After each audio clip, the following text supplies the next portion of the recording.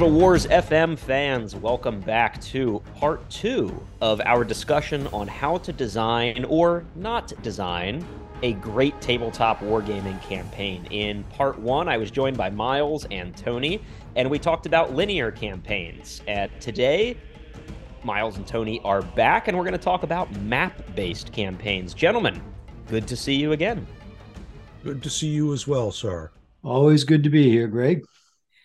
So I am excited for this discussion, actually more so than the linear-based campaigns, because I think I tipped my hand in our previous podcast by admitting that as a wargamer, as a player, I really prefer the open sandbox of a map-based campaign, because I think every wargamer's dream is that they're going to be a brilliant operational strategist and they're going to outmaneuver their enemy and deliver a crushing blow, which you can't really do in a predefined ladder campaign where everything is kind of already set out for you. But in a map-based campaign, anything goes. I mean, you really do have a lot more freedom.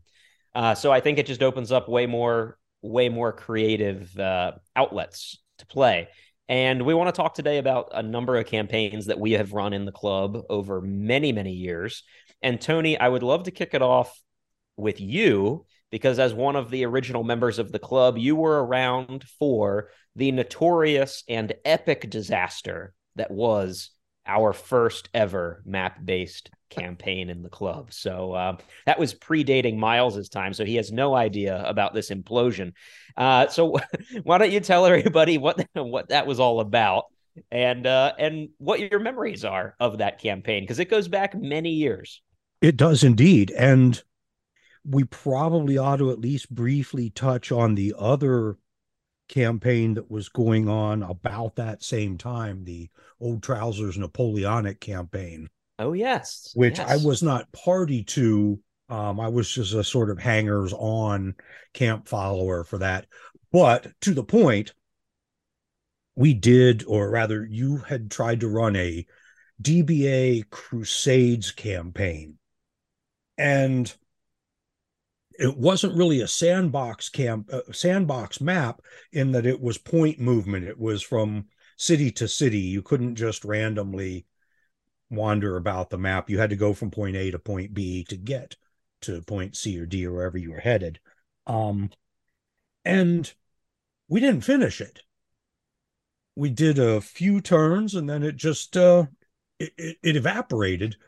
And I was thinking about that today because we're going to be podcasting today. And it occurred to me that a couple of things happened there that I think ultimately caused the demise of that campaign. One, it was launched before most of us had actually painted the armies.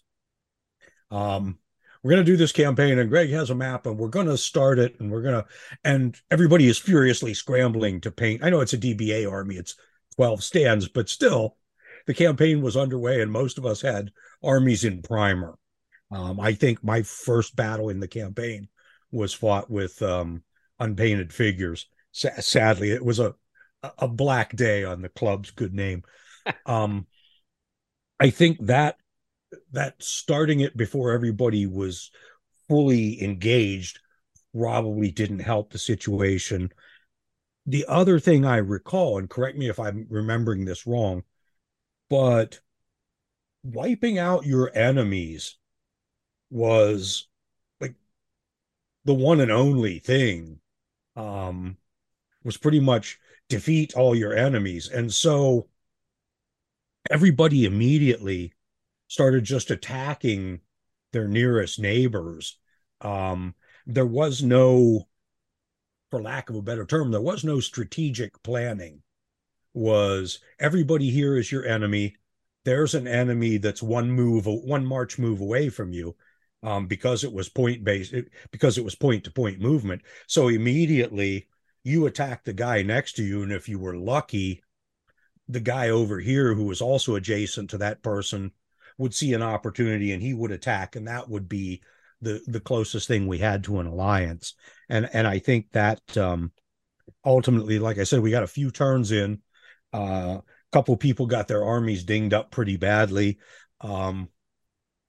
and interest kind of fell down, dropped away on the whole thing. Is that Does that sum it up? I think that pretty much sums it up. And as you alluded to at the start of your narrative there, it was my fault. I was the one Oh, no, who no. I designed that campaign, and it was the first campaign that I had ever imagined designing. And I made a ton of mistakes in that design. I think the biggest one, which you mentioned, is that everybody started right on top of each other. The map was too small. There weren't that many movement nodes around the map. And I don't know if you remember how many players we had, but there were like, I can remember at least 7 people. Oh, There yeah, may it have was been like more 7 or than 8 seven. people. Yeah. And so we're all crammed on this little map that didn't have that many movement nodes. So there was really nowhere to expand or move except immediately attack the guy next to you.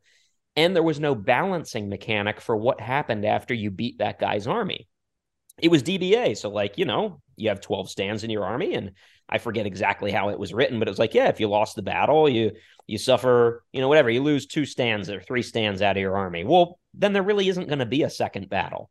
Like in DBA, if you only have 12 stands and you got your ass kicked in the first battle and you go into the next one with 9 stands, well, guess what's going to happen? You're going to get your ass kicked in the next battle.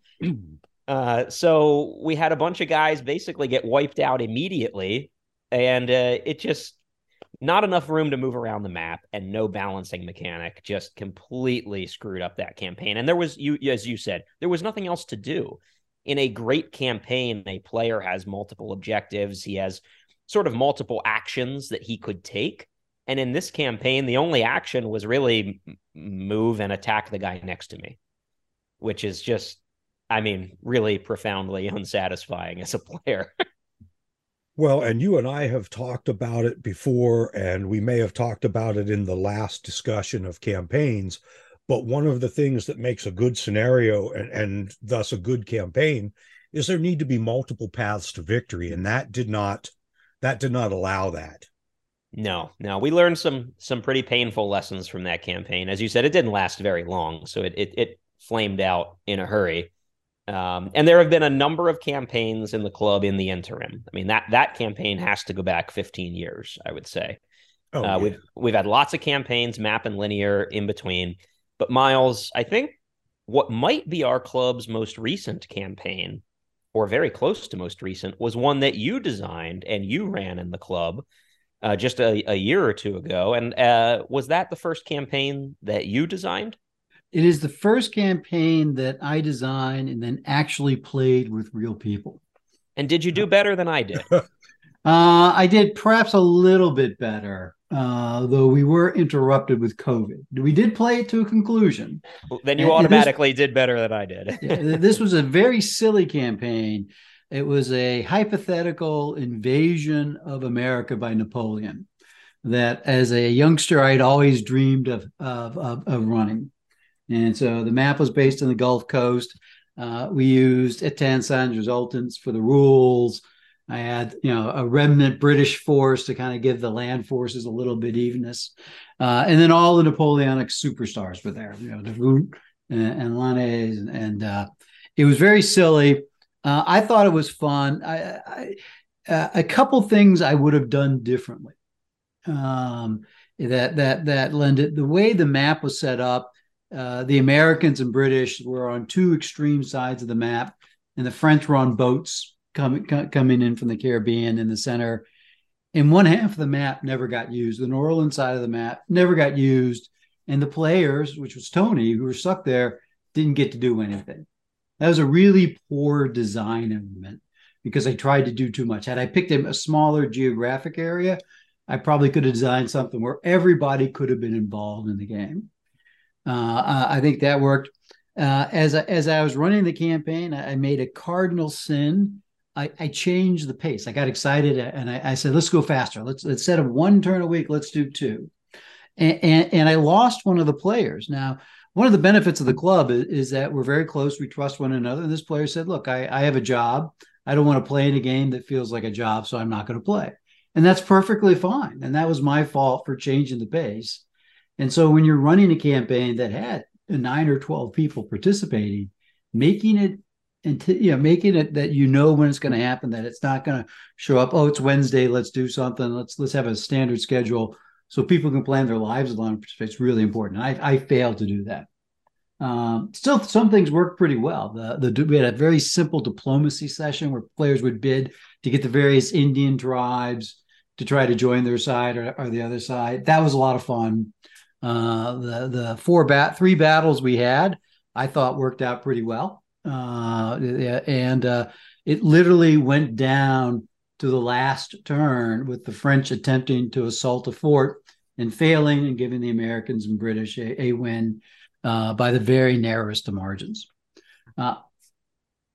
I think there are a bunch of things you did that were a lot smarter than what I did with the Crusades campaign. I mean, and you mentioned the multiple objectives, right? There were a bunch of geographic objectives worth different points, and there were different ways to get them by land and sea. So immediately right out of the gate, it was a better design because you're giving the players more to do. You mentioned the diplomacy, that's another thing a player can do other than fighting. And I think the biggest difference between the DBA campaign that flamed out and yours is that you did not have a point-to-point movement system. Yours was just like an open grid map where players had a lot more freedom of maneuver, and that created a lot more space and I think a lot more tactical interest for the players being able to kind of plot their path where, if you're going point to point, there really aren't that many choices, right? You go to this point or that point. Yeah. Yours had, hey, am I going to go off the road through the jungle? Am I going to stay on the road and go faster? And you could go anywhere you wanted to go. Yeah. And it was just a simple grid, square grid I superimposed on a historical period map. The other thing, I actually ran the entire campaign in Excel. I had spreadsheets, and then I had the map image, and I had little, clip art icons for the units, and I had 3 sheets. I had one sheet for the Allies, one sheet for the French, and one sheet for me where I could see everything. And that proved to be a big administrative pain in the ass. And there were many a time I was about to send the French sheet to the Allied sheet before I caught myself at the last minute. So the way I chose to administer it was a little bit burdensome. But I thought, in all, for my first time out of the box, I'm pleased. I can't wait to do another one. Though it's been a while. So it's been a couple of years since I've attempted it again. I've talked about it, but I haven't done it yet. What are your memories of the 1815 campaign, Tony? I mean, you and I were both in it. I was at the end of the map where a lot was happening. You were at the end of the map where not a lot was happening. But what did you think of that campaign design? The overall campaign design, I think was Excel aside. That's Miles' background creeping into his gaming. It's so sad. I think the overall campaign was a great idea. It was run to a conclusion. If there was a nit to pick with it, the nit would be in the choice of rule sets for resolving the battles. But we've since resolved that issue. We were at that point in love with that rule set. But I don't think that had any serious impact on the campaign other than it made some of the tabletop games like we have to do the thing. But I do think that all in all, trying to accelerate it was probably not a good choice. But other than that, I thought that was a pretty good campaign.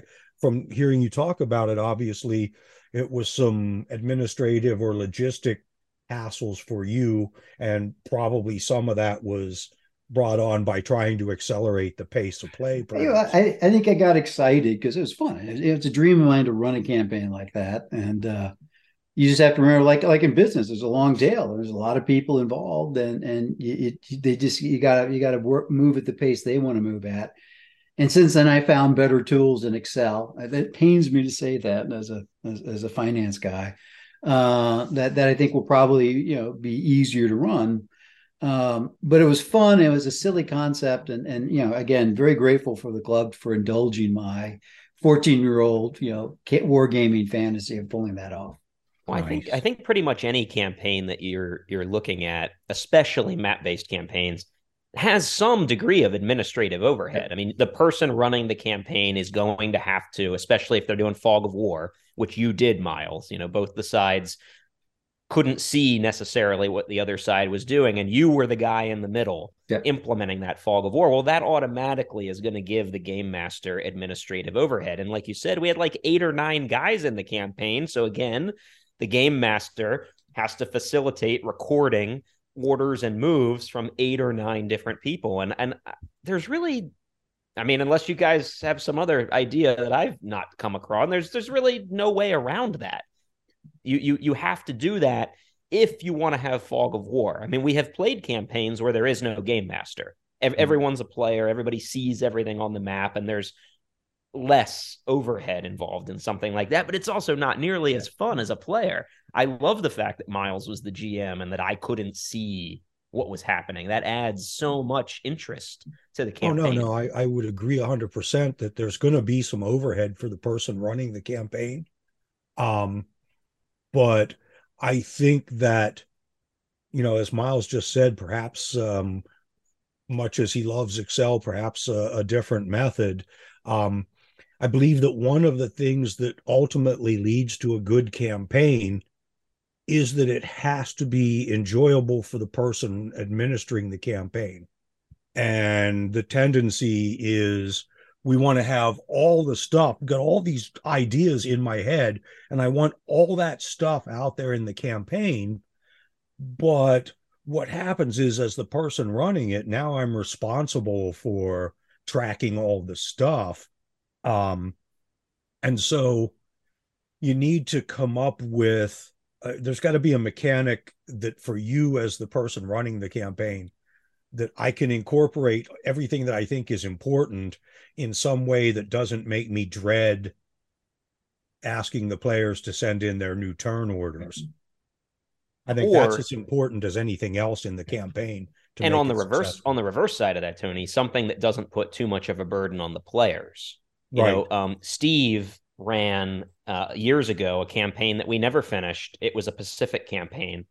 What was that? Coral Sea? I think it was Coral Sea. Yes, it was. Is that the one where there's still an airstrike? Yes. Inbound that has been in the air for years that we're waiting for it to find? There's been an American airstrike in the air for like 5 years now. And Steve was running that movie where the Nimitz gets lost in time and goes back to Pearl Harbor. We've all been lost in time on that campaign. I'm sure it's never going to resolve at this point. The Americans clearly won, but we played that. Steve ran that campaign and we played it for a number of turns. We got really deep into it. He was using Vassal to handle a lot of the administrative overhead, which makes the job of the GM, I think, a lot easier because the players are all moving their chits on Vassal. The problem is, if you know anything about Vassal, if you've ever used it as a program, it is really a cumbersome and not intuitive program. And in this campaign, players, I was on the Japanese side, you're supposed to be plotting like air searches. You've got different planes that you're like putting all over the map. And we had a number of guys drop out of that campaign. Basically every turn, somebody was dropping out because it was just like, you're asking a lot of the players. It was a major commitment. So the only players that remained in the campaign were the ones who were like the most committed. And that's okay. Not everybody has to play every campaign, but I think if we're trying to give listeners like tips and advice for how to design a really good map-based campaign, especially for your first or second one, I would try to keep the administrative overhead light on the players, really light on the players. And then the GM is going to be the person who's most invested. They're going to have a little bit more work, and hopefully they're using something other than Microsoft Excel, right, Miles? Well, again, it pains me to say that, but yes, I think also Tony had a great point. My first draft of the campaign rules for this invasion of America were over 70 pages of single-spaced Word document ramblings. It was my Ted Krasinski manifesto.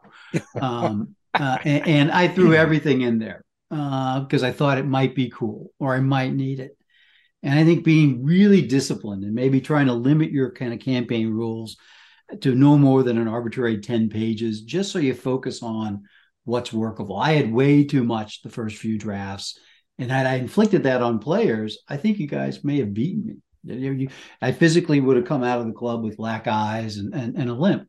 And so being really thoughtful about where you want to have a rule or where you just want to ignore something the first time out, I think is important. Well, and Or you could go on. Sorry. The Coral Sea campaign, um, it seemed like a good idea on paper, as it were. Steve decided to use the old Battle Line Avalon Hill flat top game, which is the Coral Sea campaign. But having owned a copy forever and a day, it's a complex game. There is a lot of stuff to track and do. And most of the people involved in the campaign weren't familiar with the game. The rules are somewhat lengthy. It's not 70 pages, but it's 40 pages of very small print and very few diagrams. So to try and run it, and as you said, Vassal was kind of clunky. So now you have this complex rule set that none of the players really have a firm grasp of, and they're trying to run it on a clunky AI setup. So it made some headache moments. I had started out originally as the Japanese overall commander, but a couple of weeks into it, my computer crapped the bed, and it was some lag till I got that corrected. And Steve was like, I said, dude, I can't. I can't take to sit out until I get that corrected. I have no idea what's going on. So put somebody else in charge. Here's the plan we agreed on, and put somebody else in. But yeah, it was I think some complexity there, both in the system, the Vassal system for the players, and it is a fairly complex game to begin with. I do think the idea, though, of using a board game as the basis of your map-based campaign is a really good idea, especially if you haven't designed a campaign before, because somebody else has already written a board game. And some of them might be a little bit better suited to this than others. As Tony was talking about Flat Top, I was thinking like, okay, what's a board game or two we've played in the club I think would be good for this? And honestly, the card-driven We the People by Mark Herman from the Revolutionary War, and then a successor to that is Rome versus Carthage, which covers the Second Punic War. Those are both fantastic board games that it would be really easy for you to use that board game and say, hey, look, when the armies meet on the map, which in both cases isn't that often, there aren't that many big battles. That'd be a great engine. If you don't want to write your own, like Miles and I tried and failed to do, I mean, you could just use somebody else's and convert it. Well, I think that's a good idea, Greg. Also, I think that time period is easier to do a campaign on, where there's a lot of maneuver, there's a handful of battles, more modern things where there's constant friction. That's harder to do in an episodic campaign. But if you're to do Napoleonics or Civil War or anything like that, where there's, most of the campaign is marching around trying to outmaneuver your opponent, I think that works really well. And I think a hex and counter game, like the OSG Napoleonic games, is one that I've always wanted to try. I want to do the 1809 Austrian campaign, and I'm thinking of using a old GDW hex and counter game to run it on, which has in itself some hidden movement in it with dummy counters and things like that. Yeah, I would agree, Miles, that in the days before the continuous front, it makes for a more fun a more interesting campaign, in that there's a lot more maneuver at the operational level than there is in, say, World War I or World War II land-based game. Mm-hmm. I'm going to throw this out there. Maybe this is just, I don't know, but I'm thinking that a Vietnam campaign would work in that there's no front line. Right. There's a lot of maneuvering, trying to locate and pin the enemy. I think that would lend itself, all the other stuff aside, I think that would lend itself to a good map-based campaign. I agree. Yeah, that's the fun part, right? I mean, that's at the start, I said the reason that map-based campaigns always appealed more to me is because you want to maneuver. So that's the part that you really want to encourage and get out of it.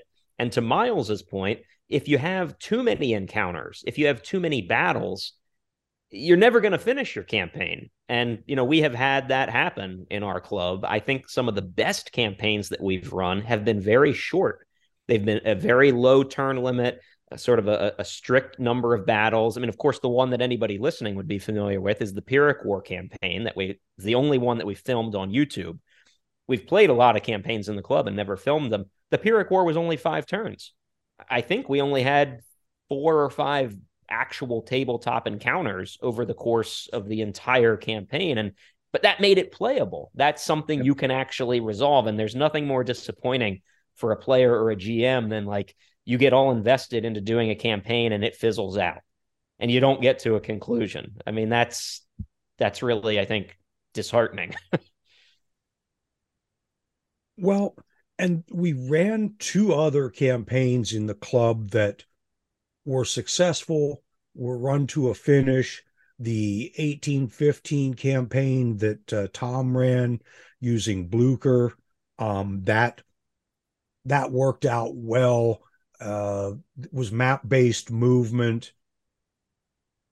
The forces were there were a lot of forces on the table. There were a lot of chances for battles.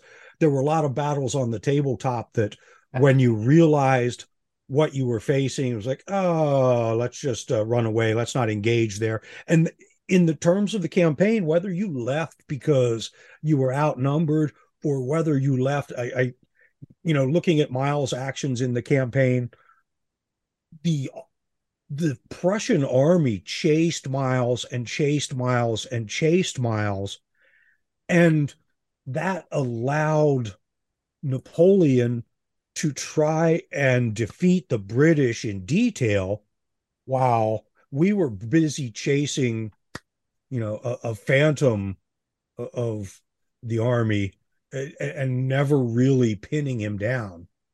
And I think that was tactically, that was brilliant. And it was also a lot of fun in that here we are. Finally, we've got him cornered. Oh, once again, he slips the noose and the chase is on. That was a lot of fun. I was Grouchy. I had Grouchy's Corps. I'm sure I've mispronounced that, as we do all French names. We mispronounce them. But that campaign was fun because that was one where we pulled out all the stops to try to trick one another within the game. I can remember one battle where Greg was Napoleon, and I was in big trouble. And we would play the games on Monday night. Tom would come in and set them up, and then I would run away from the table. But one game I couldn't get to the point I wanted to get to, so I had Greg come over as Napoleon. I would point to parts on the table, and he would trick the Prussians to think that the French army was coming there, so I was able to slip away the other side. That was a lot of fun. Tom was a great sport because I can't remember how many battles he set up. And then, we just moved stuff out and we were done in a half hour because I would slip away. But, it ran really well. I think he did use Vassal to run the campaign. I'm not sure he did, but he just did it himself. None of us participated. We would just give him orders, very simply done. I'm going to move 3 squares up and 2 squares right. And I thought that was a lot of fun. Again, I might not use the rule set Blucher again. I prefer something like Volley and Bayonet, but it's okay. Blucher was fine. That was not a detraction for the campaign itself. I really liked the way Tom ran that as a player because he handled everything just over like Facebook Messenger, which we use a lot on the club. And there was very little like work as a player. Tom was doing all the work behind the scenes, recording everything. And all we had to do as players was just like shoot him a Facebook message that said where we wanted to send our troops. And he handled the rest. So I think if you're listening and you're considering running a game for your friends, finding ways to make it easy for them, the way that Tom did for us, is a great way, not only to keep it moving, but also to keep the players engaged so that you don't have worry about guys feeling like they need to drop out because they just like don't have time to do, read your 70-page rule book and, issue 50 different orders all over the map, which, that can get a little complex. And I think initially initially there was, at least on the Prussian side, I wound up being Blucher.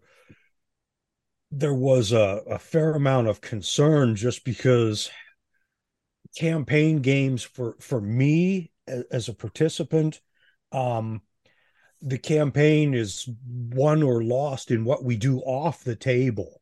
Um, what we do on the table is a reflection of how well we've done up until that point. A good general never fights a fair fight. So I remember when he sent out the first packet, here's where you are, here's where your units are, here are your objectives, here's what you know about the enemy.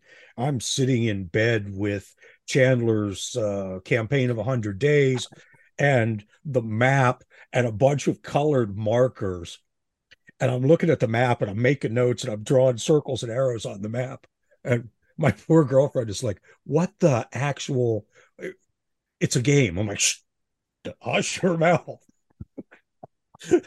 That's what a good campaign does. That's what it does. And that's the part about a campaign that always just like, oh my God, I got to put some serious thought into this, because what if he goes here? Right. Or what if he goes there?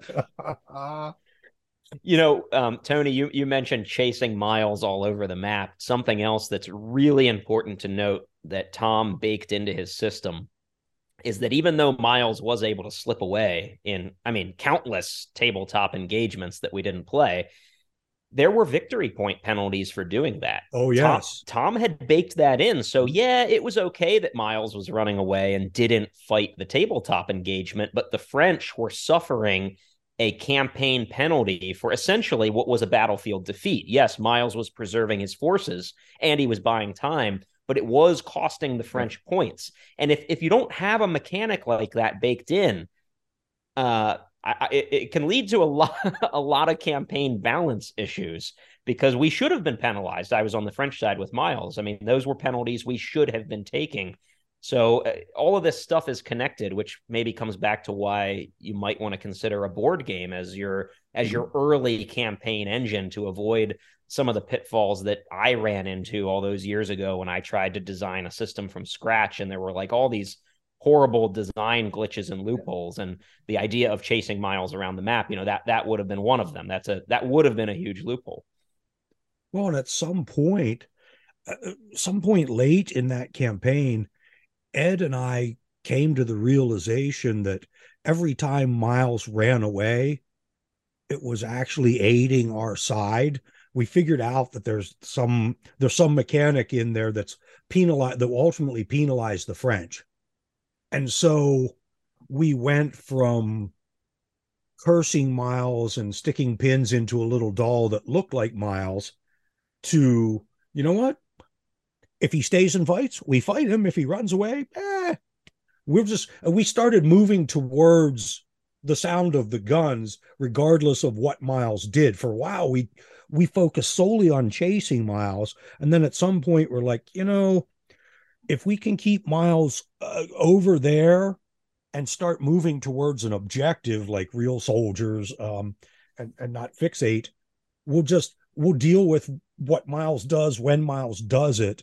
And we're still going to continue. We're not going to chase him. He's going to kind of flank us, and that'll be that. We're going to go that way and let Miles intercede. And I think that was a great mechanic that ultimately there was some penalty for the French, because while Miles was eating up the clock and preserving his force, he was also again and again and again leaving the field of battle, which ultimately, at some point or another, his troops are going to start, referring to his leadership in terms like the Yankees did with McClellan and Hooker a couple of decades later. And speaking of McClellan and Hooker, I think probably our most successful campaign was one that Greg ran. Greg has the distinction of running our first campaign, which went down in flames. Yes. But Greg came out of the gate the second time, guns a-blazing, and ran a quote unquote Gettysburg campaign that was brilliant, had every element that you would want in a map-based campaign. Some units got lost. There was some question about whether orders ever arrived. There was a lot of guessing about not only where the enemy is, but where the rest of the army is. Greg, tell us all about the process that went into creating that campaign. I tried to learn from all of the mistakes of previous campaigns, and I don't know. What do you think? 6 years maybe since we did the Gettysburg campaign. 5. It was definitely before COVID, and it was a giant map. I mean, a huge grid-based map, which is available for free online if anybody wants to go and play the entire campaign. I posted all the rules and the map. So you immediately gave players a huge amount of latitude for where they were going to move. The other big advantage of the Gettysburg campaign, if you know the history, is that all the forces start very dispersed. So everybody got to begin in a historical starting position as a corps commander. And right out of the gate, they've got objectives all over the map that they can go for and a huge sandbox that they can play in. It was a huge administrative overhead because I kept a separate fog of war, not just for each side, but a separate fog of war for every individual player. So as the GM, I produced a new map every turn for each player. So if you were near one of your, fellow corps commanders, of course you would know where he is. But if you were on the other side of the map from even a corps in your own army, you might only have a vague understanding. I actually used Microsoft Paint, and I would just draw like a circle. Like, here are the 20 different grids that such and such a corps might be in. So it encouraged players to use scouting, to have pickets out there to kind of see what was going on. As Tony alluded to, one of our players, John Yingling, got completely lost. And he also didn't send messages to any of his other corps commanders about where he was. So most of our Union players spent the whole game wondering where Sickles in the Third Corps was. And the joke of it, the genius of it all in the end, is that we had major battles, multiple battles, not at Gettysburg, but at Emmetsburg. And this whole time, all the Union players are bitching and moaning about how Sickles is gone and they don't know where he is. And goddamn Sickles. Sickles actually was maneuvering behind the Confederate army, slipped through the Shenandoah Valley, and cut off the Confederate retreat back to Virginia.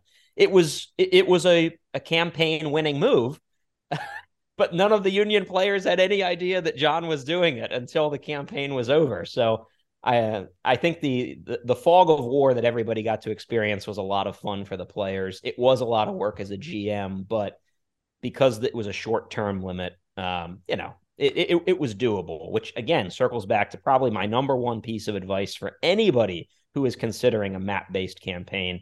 Don't bite off more than you can chew. If you're going to have a lot of complexity, like I did at Gettysburg, that's okay. Just really try to limit the length so that you know that you can get to a conclusion and that you don't burn out as the GM and you're not burning out your players.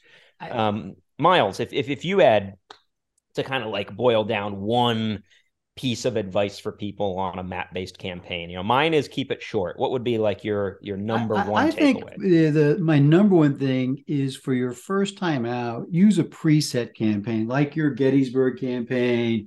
In the Blucher system, they have a Waterloo campaign that it's a 1 week, 10-day period, X number of turns. You shouldn't have a 50-turn campaign. You should have a 10-turn campaign. My New Orleans campaign was 10 turns, but a very finite period of time.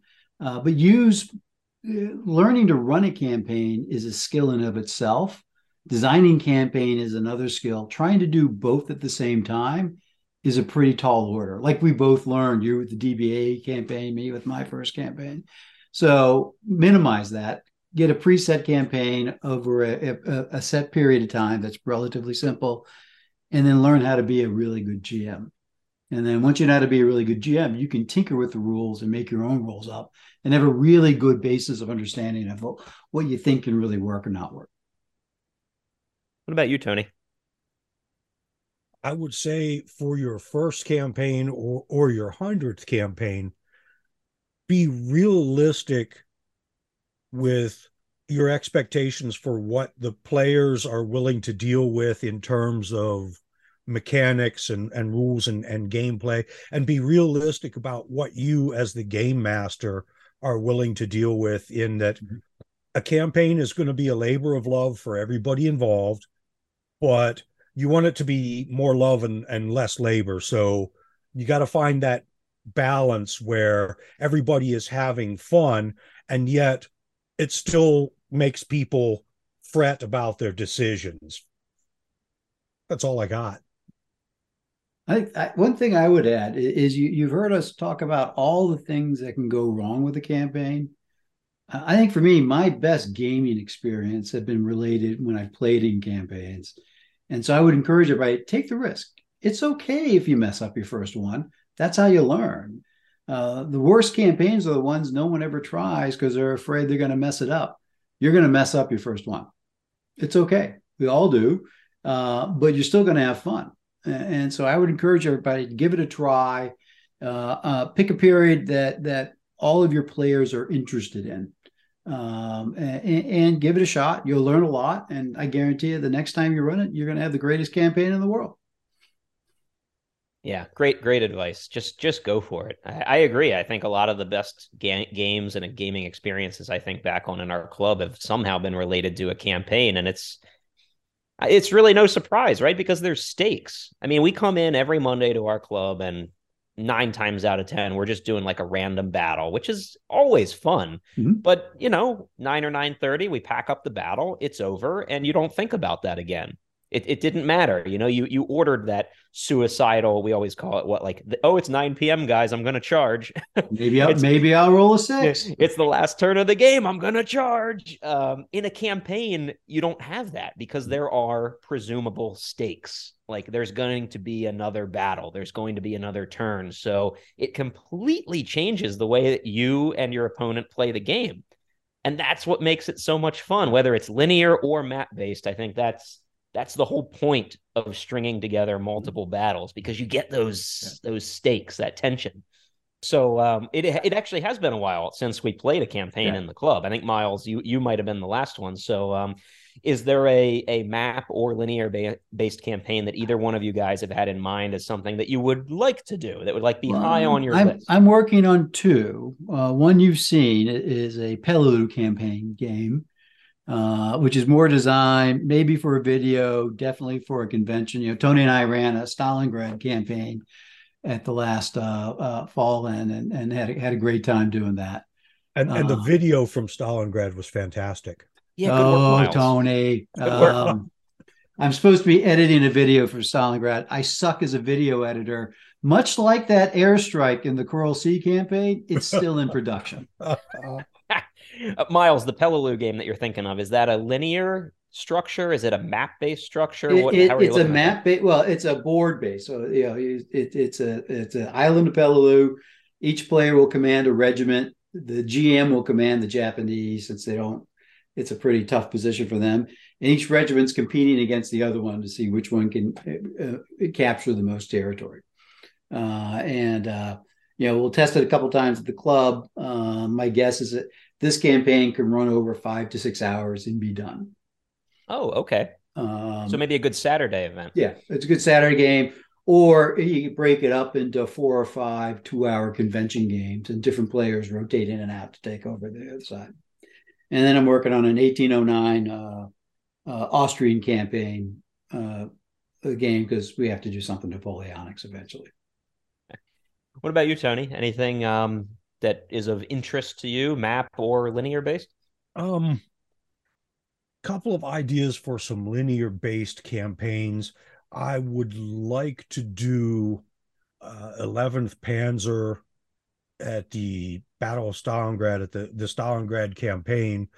That 11th Panzer fights a series of just incredible fast-paced engagements, one after the other, trying to stem the red tide to no avail.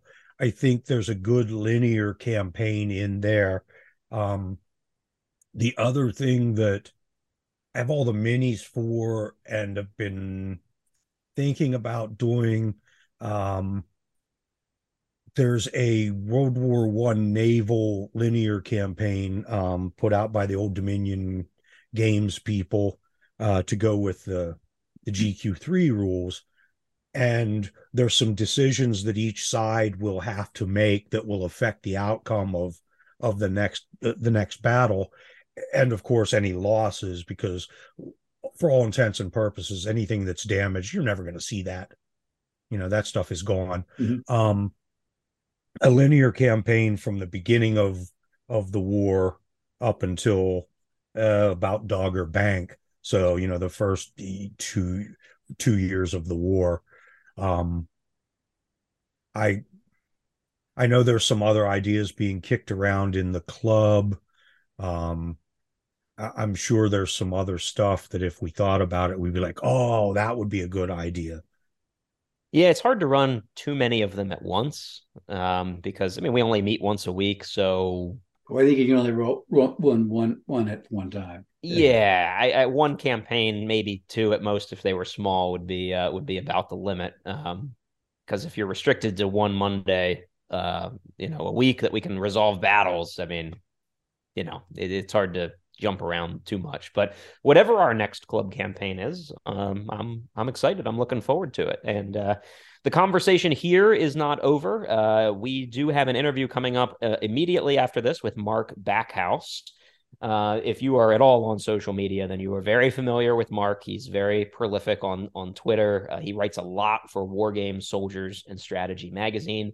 He's also a very veteran campaign GM. So he is coming on as our guest to talk about lessons that he has learned running all kinds of campaigns, including a style of campaign I honestly had never heard of until we talked to Mark. Had either one of you guys heard of Matrix campaigns before we talked to Mark? No. Not before we talked to Mark.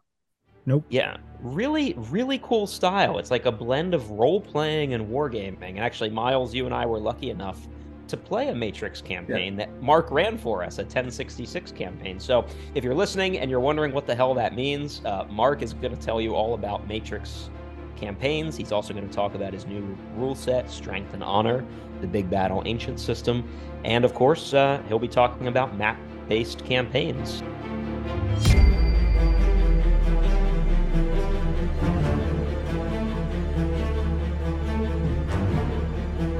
So I am thrilled to be joined today by Mark Backhouse from across the Atlantic. Mark, how are you this evening?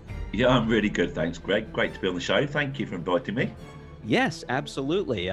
Thrilled to get the chance to talk to you today about campaigns. In our previous podcast, a number of us were talking about linear or ladder style campaigns. And of course, the theme today is map-based campaigns.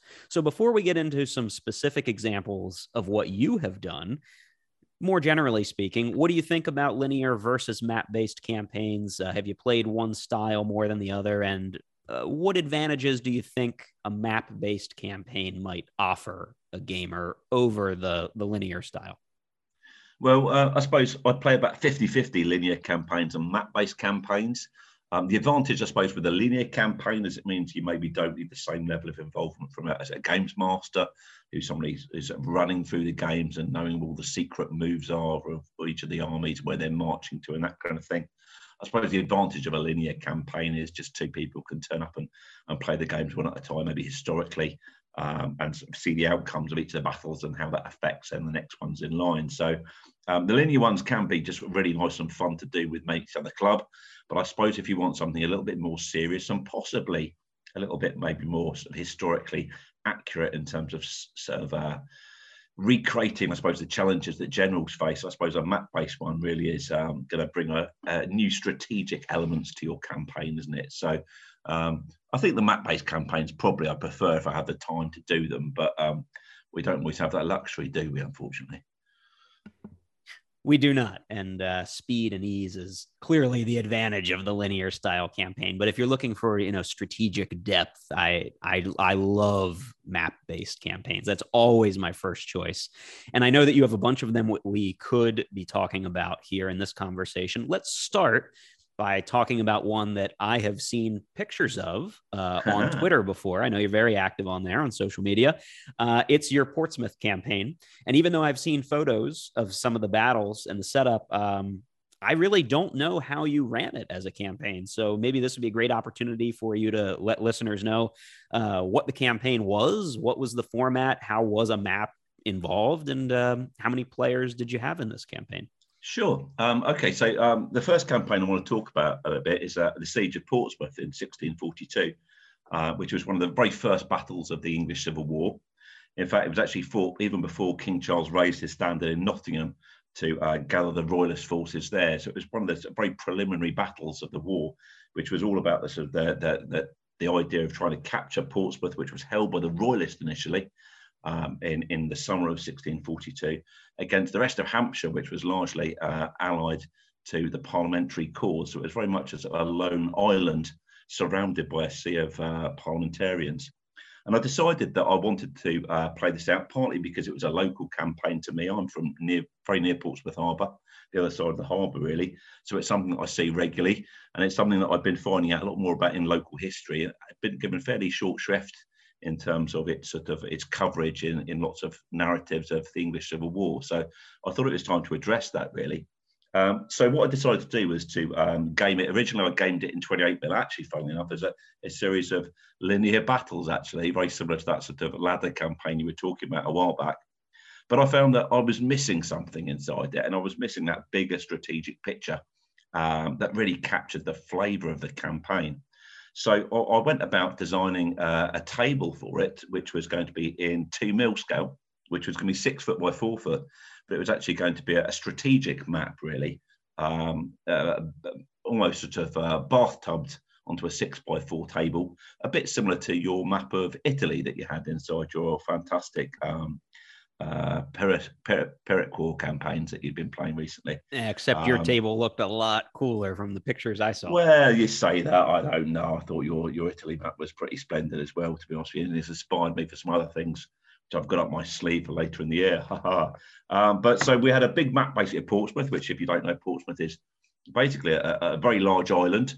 And today it's one of the densest populated places inside Britain, outside of central London. It's absolutely ram-packed with terrace housing from the turn of the century, last century. But in 1642, I managed to get lots of old maps of the island and the area around it and see how basically it was largely agricultural areas.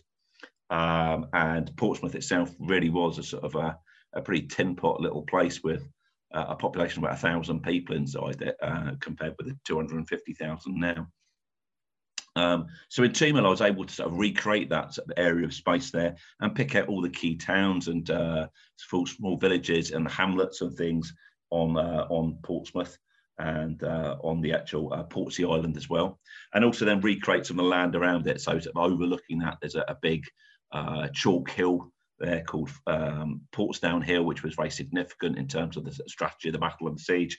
And I also realised there were a number of other locations which were further afield, and I represented those with a very, very simple, almost sort of like a chessboard sort of map, really, with it very much sort of, instead of worrying about the ground scale and that kind of thing, really, it sort of showed all the other key locations in the local area. So where I'm from in Gosport, for example, the other side of the harbour, up into Fareham, Southampton, and then going a bit further north up into where William Waller was from, which was just further up north inside Hampshire. And he was up in Andover, which isn't that far away. I kind of guess it's a 40-minute drive in the car or something like that today. So it must be the best part of 30 miles away from Portsmouth, something like that. So I had sort of two tables then running, and that then one sort of actual proper gaming table, which looked to all intents and purposes like a proper war game, but just in 2 mil. And then I had this very simplistic sort of grid-based map here, which we could move around reserves of troops from.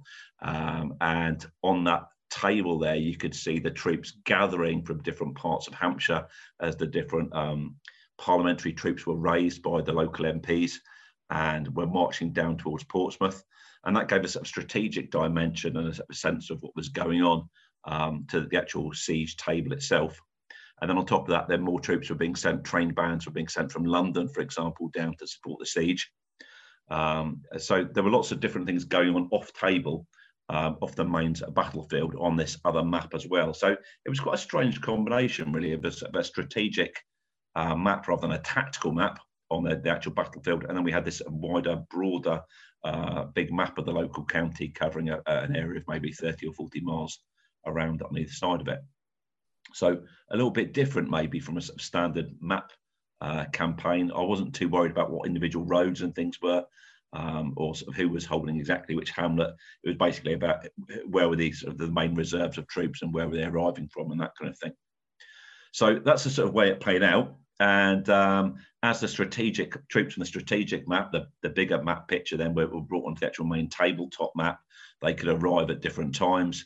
And a lot of the game involved not your standard sort of war game of just rushing towards the other side and blowing them to pieces with your muskets and cannons, but instead gathering resources. The first part of the siege of the Royalists is very much about preparing the defences and making sure that in the very limited time you've got, you can basically hold on for as long as possible. So a lot of it involves going around and looting the nearby villages, rustling up all their cattle and sheep and that kind of thing and bringing them back towards Portsmouth. Flooding the local area around the city itself there, which was a sort of a Dutch tactic from the 30 Years' War, and making sure that was all prepared, building earthworks and preparing defences, and just sort of re-strengthening the walls in places where they were looking a bit shifty and they hadn't invested enough money over the previous 20 years or so. So it had all these sort of other dimensions that the Royalists had to carry out. And at the same time, then the parliamentary troops were all trying to sort of basically coordinate their attack, which was quite tricky because they weren't under one clear command all in one place with a walkie-talkie being able to speak to them, of course. That was being played out by 2 or 3 other players who were all trying to sort of bring their troops forward and gather them all and concentrate them all in one place to actually conduct the siege. So lots of different challenges for the different players there to try to face during the battle. And hopefully that recreated an element, I suppose, of decision making, but also some of the challenges that the real commanders would have had to face rather than just simply a tabletop encounter with 2 armies lining up and having a good scrap. Well, it certainly sounds much more involved than the normal kind of one-off tabletop encounter. How many players are we talking about for a campaign like this? And what period of time would this require? Yeah, I mean, for this type of game here, I was trying to get it to play at shows. So I wanted it to play at Partisan, which is one of the big sort of big wargaming events over in the UK. And I was trying to run 2 games of it in a day there. So I was aiming for games which were lasting between about 2 to 3 hours, maybe, something like that there, to play out an entire campaign into that time period there. So by necessity, the actual tactical battles on the battlefield, actually on the map itself, were determined by a pretty simplistic system.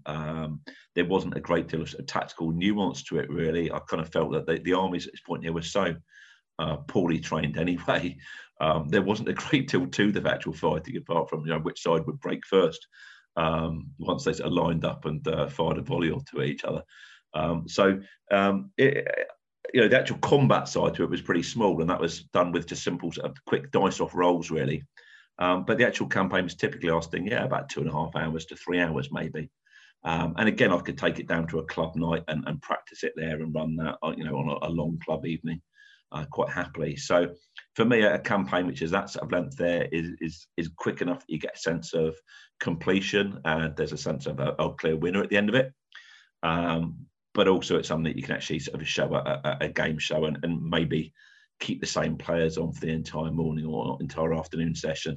It's quite plausible they might hang around for it rather than getting bored in 20 minutes and going off home again, or one of those campaigns that drags on for months and months and months, which if I'm being honest with you, this might sound a bit heretical. I talk about map campaigns, but actually I tend to get a bit bored of, and they always tend to be the ones that I struggle with when they're a bit too overlong. And I think having a real sense of quick completion, a sense of fulfillment that you've had a campaign and you've got a real sense of different things happening inside it, it is what you need to achieve really in a good campaign.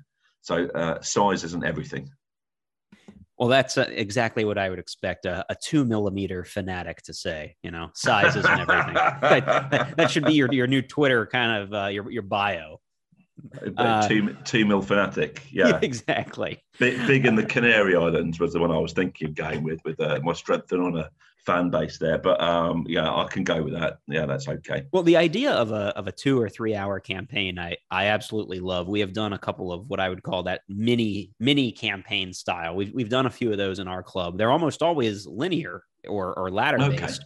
The idea of doing a map based campaign that only takes 2 or 3 hours is really intriguing, because normally, when I think of a map based campaign, you're thinking of something that is a more complicated playing experience, something that in our club, a quick map-based campaign might take us, a couple of months to resolve. I would consider that fairly quick.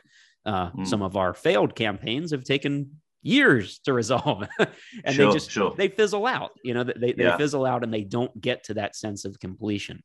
Well, for me, about 6 weeks is normally my my level of concentration on any one project, which is at the club or something. Normally, after 6 weeks, if we haven't felt that we've got somewhere, then that's time to hang up the boots and try something different for us, really. So, I don't know. Maybe you've got slightly more committed players in your club who are willing to sort of put up with something repeatedly over and over again. But it depends on the player.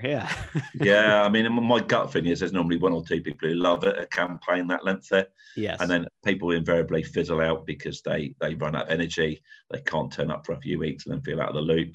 Or maybe they do quite badly in the first couple of battles and then feel that they don't really see much point in playing any further because they know they've lost or not done so well.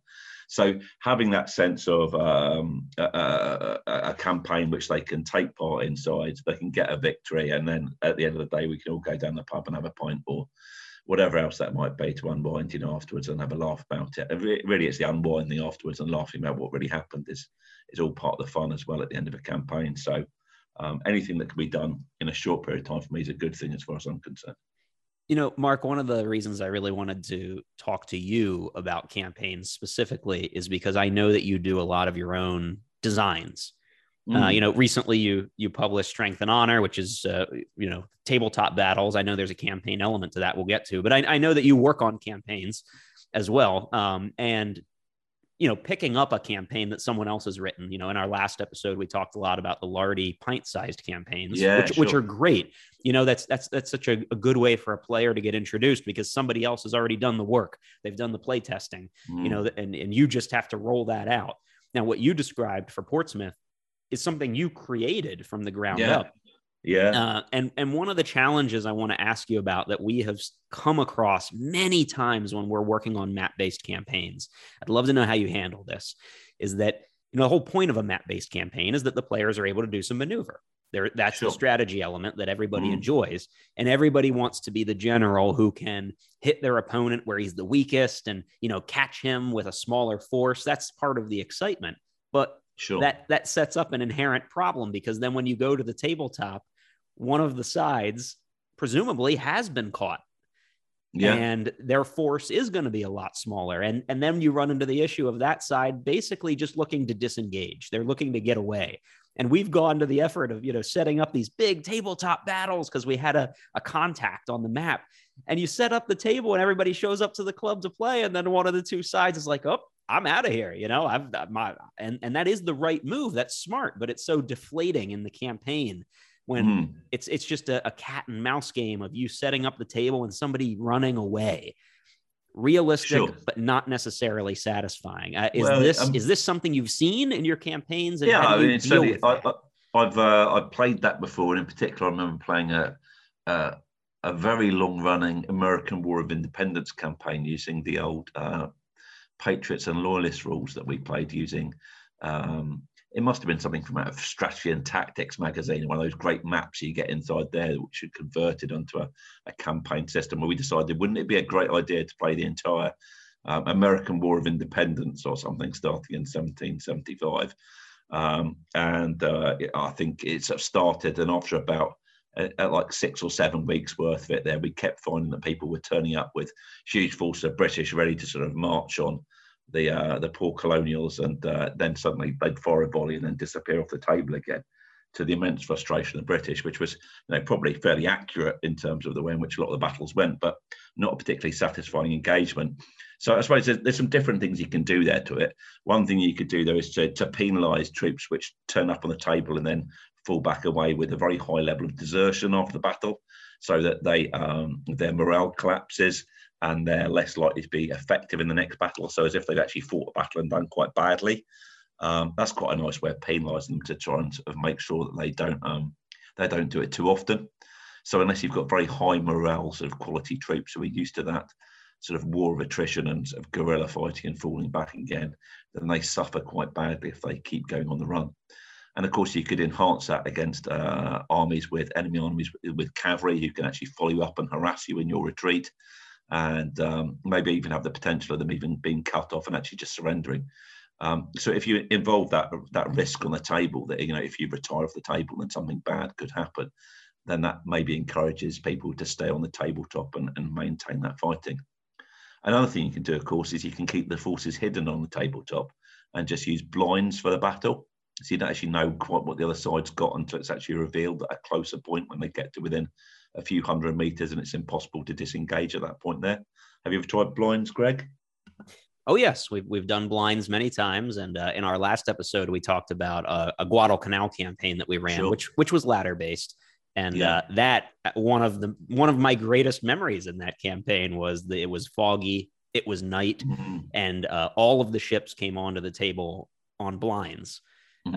I was playing on the American side, and we were determined to engage the Japanese. We had a battleship. We were ready to go, some heavy cruisers. And when the blinds were revealed, we found out that, most of the blinds that we brought with us, of course, were lighter ships with a couple heavies. Mm-hmm. All of the Japanese blinds were heavy ships. Oh, dear. And at that point, we were so close for engagement range. There was no getting away from that table. We were decimated. We were absolutely decimated. So at blinds, that's a great suggestion to get around this problem of, in the campaign, the outnumbered or outclassed side who's been outmaneuvered trying to just cut and run. Yeah, but I think that element of risk, though, of just disappearing off the table, I think is critical, that we often forget about. We in war gamers, we instinctively want to have our casualties given to us on the tabletop, don't we? We want to be the people who cause them with our close range canister and musket fire or whatever. And that's the thing that we tend to record as war gamers, because that's the bit that we take great pleasure when we roll those sort of quad sixes or something. We decimate our opponent's side. But of course, in real campaigns, that's not really where the casualties were. If you look at the American Civil War, you're the expert on this, Greg. I'm sure you can quote me some figures on this, but what's the percentage of real sort of battlefield casualties versus the campaigning part afterwards? And I think that really what we need to do is we need to be penalising armies which are, retreating backwards and aren't in supply and are being harassed by the enemy, because ultimately they should be suffering from, higher levels of desertion and shortages of supplies and things out there as well, which means that they're less likely to be there and fighting effectively until the next battle. So, I think trying to get that across on the tabletop is really, really important. If people do put their armies down, I think we've got to assume that they're committed towards that battle there. And that they're ready to fight, and if they try to disengage, there's going to be a problem with that.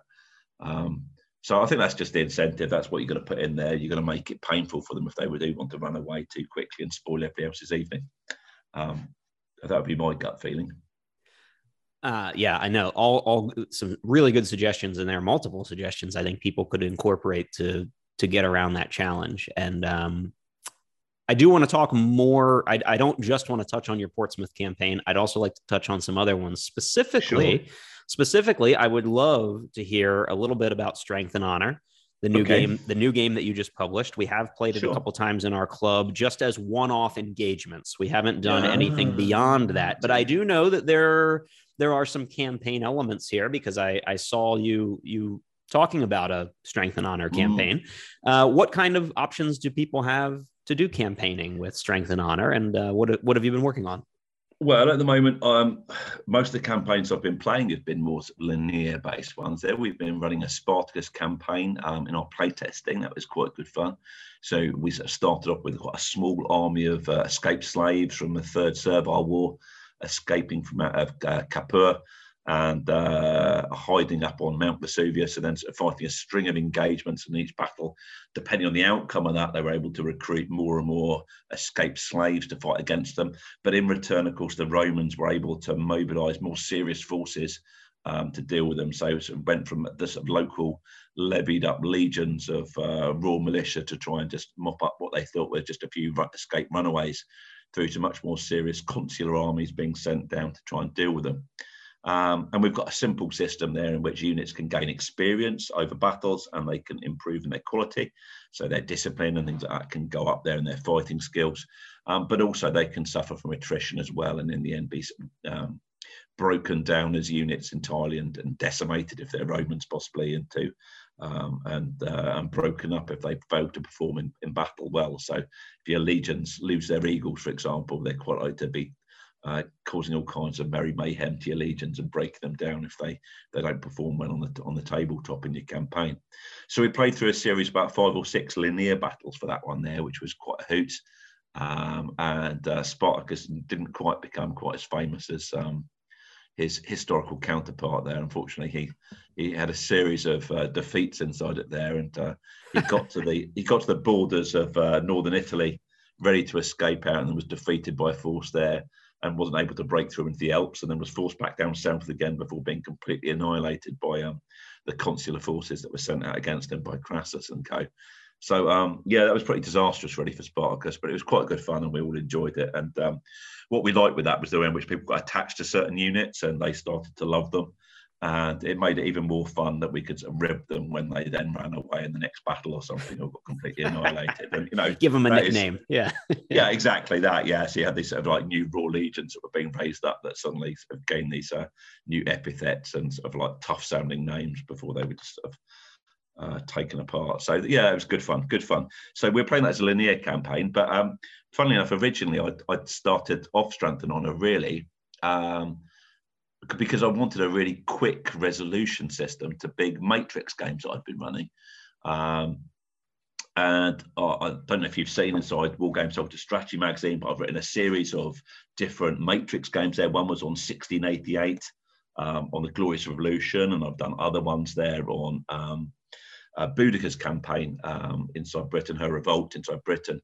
And I played through these campaigns and really enjoyed them, but we were trying to come up with a quick combat solution to resolve the battles. It was a little bit more than just a dice chucking exercise, but a little bit less than a 4-hour get all your figures on the table in 28 millions fight it out. So I came up with Strength and Honor partly as a way of trying to get a fairly fast big battle solution to some of these really big battles that involve thousands and thousands of men in our matrix games. But I didn't have I didn't really have the means to put on a massive, great big 28 mil game for 6 or 7 players to last for 5 or 6 hours in the evening.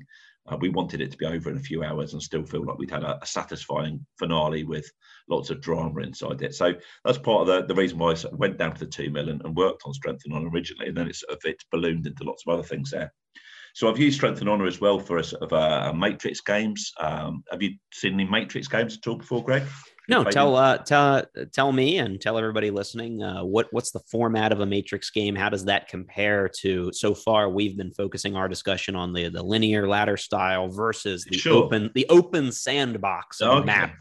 Where does this fall? Inside a Matrix game, normally what happens is it's this idea designed by a chap over your neck of the woods actually called Chris Engel. And the idea behind it is that each of the commanders is given like a character, like a role play sort of persona in which they've got to sort of fulfill the brief of that character. And in the case of the campaigns I've run as Matrix games, what they've got to do is they've got to, in each turn, they've got to present an argument of what they'd like to be able to do, normally with their forces of troops. And then they've got to try and justify why they should be able to do that with 3 arguments. And one person plays as the GM, and they rate the arguments depending on how convincing they are, how persuasively they're presented, how sort of in keeping with the period they are, and that kind of thing. And then a simple die 6 score is given that they need to achieve for the argument to become a success. So, for example, you might say, right, okay, I'm I don't know, the Emperor Tiberius, and I wish to march with my 6 legions from Rome to Pompeii or something. And I suppose you'd get given something like, right, I need an argument to do that. Well, we're going to be marching along Roman roads, and therefore they're straight and they're prepared for the Roman army to march down them. My troops are used to force marching every day. And currently it's summertime and my troops are well equipped and well supplied. And therefore the GM might say, well, it's a fairly easy chance of that taking place there. And, you need a 2-up or something to achieve that on a die 6. And if you roll a 2-up, then that action then takes place and it occurs. And then each of the players then takes it in turn to put forward their argument, and you can then move around your different units on a map to see what's happening. But it obviously creates a fair amount of friction because at various times people come up with stupider suggestions about things or less convincing arguments that don't seem quite so persuasive. And just occasionally, of course, the odd bit of friction happens because somebody rolls a 1 or something, and that argument then doesn't take place. So it leads to all kinds of interesting tactical situations and getting people to really think and justify why they're able to do certain activities. And that's a really effective way of getting the sort of macro scale big campaigns working without worrying too much about things like counting up the number of supplies you've got in the number of carts and horses and the amount of shot you've got, because people can then build that into their arguments inside the game as well, to sort of impact or affect on the different moves or the different decisions and actions that the commanders want to take. And then when you get to a combat in the past, in a lot of Matrix games, it's just simply resolved by a simple die 6 roll or a couple of dice maybe, and the GM will maybe give odds in favour of one side or the other, depending on the circumstances and which different arguments maybe they've presented. So, for example, if someone's in a prepared position with a superior force, they're likely to be able to sort of win a victory over maybe a smaller, less well prepared and less well equipped force that's trying to attack them, for example. So it's quite an interesting sort of way of getting a quick resolution to a campaign. And you can also do it in a way in which, if you did it online, for example, or inside people in different rooms, you could do it without other people knowing what the other forces are doing. So you can move around the forces on a map, which is central to the GM, while the other players don't actually know quite what's going on with the other commanders until the GM tells them what's going on. So it's quite a nice little system. It's very, very fast. It captures a lot of the problems with big campaigns, I think, where they get bogged down in the minutiae of keeping track of all your logistics and all your troops and things, and simplifies it to something which is really all about what the players think are important and what would they like to argue about. And it makes a very nice streamlined little system for campaigning with. So I wanted a way of getting those big battles at the end of it. And Strength and Honor really was my solution, which hopefully is a sort of a fairly elegant way of playing out a big battle with lots of legions aside in maybe an hour and a half to 2 hours, which even after a few hours of playing around on a Matrix game for an hour and a half of gaming that, we can still get a game in by the end of a club evening and feel like we've played a big campaign and had a big decisive finale battle at the end of it, with a great resolution. That's the aim anyway. Well, I think it certainly meets that aim. I mean, the games that we have played have all been under 2 hours, which honestly for any tabletop war game is fairly rare. So I think you nailed it in that sense. Before we wrap up, Mark, I would love to have you maybe distill one or two of your most important tips to gamers who are thinking about running or designing a map-based campaign. Go ahead and help. Sure. Can you help them avoid any pitfalls or? Yeah, I mean, the obvious pitfalls are campaigns that have gone too long without a clear ending in sight. And I realised that you could recreate the entire Wars of the Roses, and I've tried to do it using Kingmaker and the old Kingmaker board game, if you remember that. And invariably, it just keeps going on and on and on until players get tired and bored of it there. So having a clear objective for each of the players, I think, is going to be really important.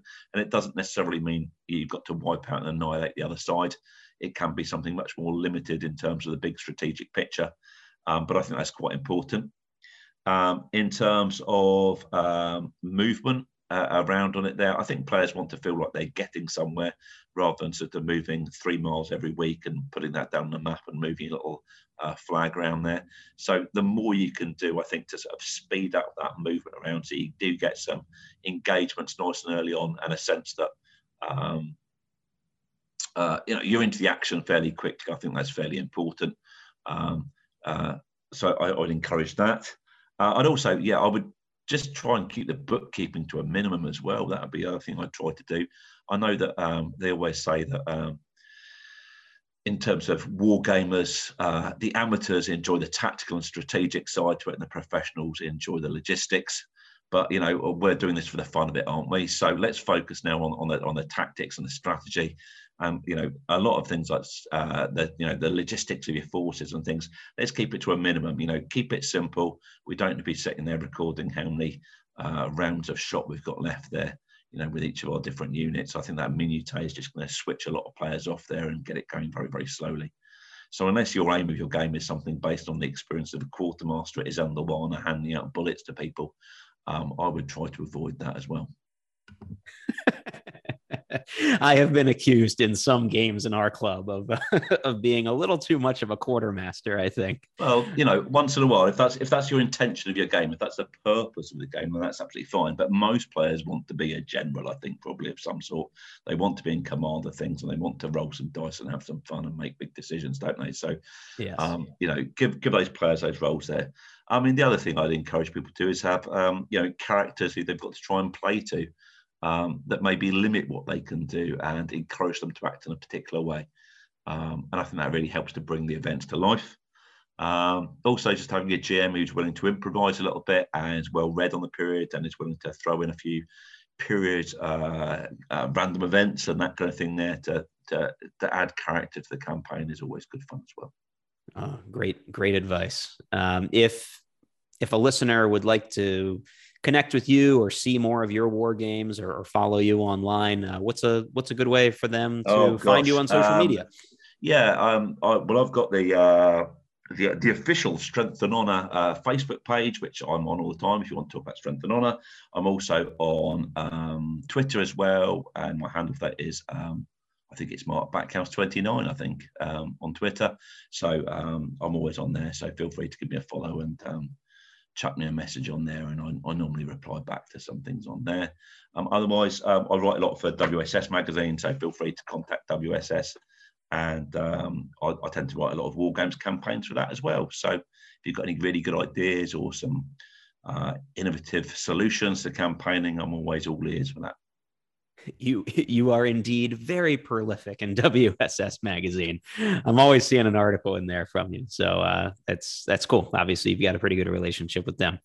Did you check out the event? Were you following that this past weekend, the Lardy event? The Arnhem event, yeah. I've been rather jealous, really, of what's going on there. It looked incredible. It did look incredible. I saw some of it at Colours a couple of weekends back. I saw Nick Skinner even. Mm-hmm. Is a combination of both of them. Yeah, Nick Skinner's table there, which was absolutely fantastic. It was next door to me at Colours. I still haven't played it yet, though. I've seen it at a load of shows, and I keep wanting to play it, but I'm always running something my own. It's the problem of having my own game that's quite popular, unfortunately. That's a good problem to have. Well, it sort of is, but I'm gonna have to go over and have a play of it at some point. There, it looks too good not to play, doesn't it? So I've been following it. It's been fantastic to see that through, and really exciting to see how the different tables are actually so close to each other in the real battle there. They're all about 300 meters apart from each other in the real sure. strategic situation. So actually, you could literally walk out the hotel there and see each of those different battlefields and see where the fighting actually was taking place. So what a great way of bringing that alive to members of the public and to the gamers as well. Brilliant. Yeah. Well, thank you. Thanks so much for the chat. This was great. Yeah, great to catch up, Greg. Really nice to hear you, and keep up the good work.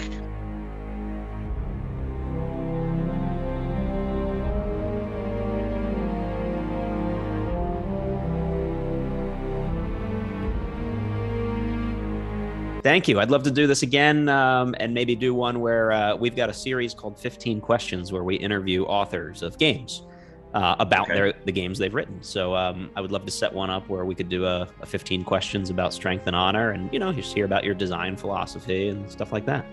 Awesome. Yeah, look forward to it. Fantastic. Well, you have a great evening. Thank you so much for taking the time after a hard day, and I'll be in touch. Yeah, cheers, Greg. Thanks ever so much, mate. Take care. See you now. Mark. Cheers, listeners. Bye. Bye.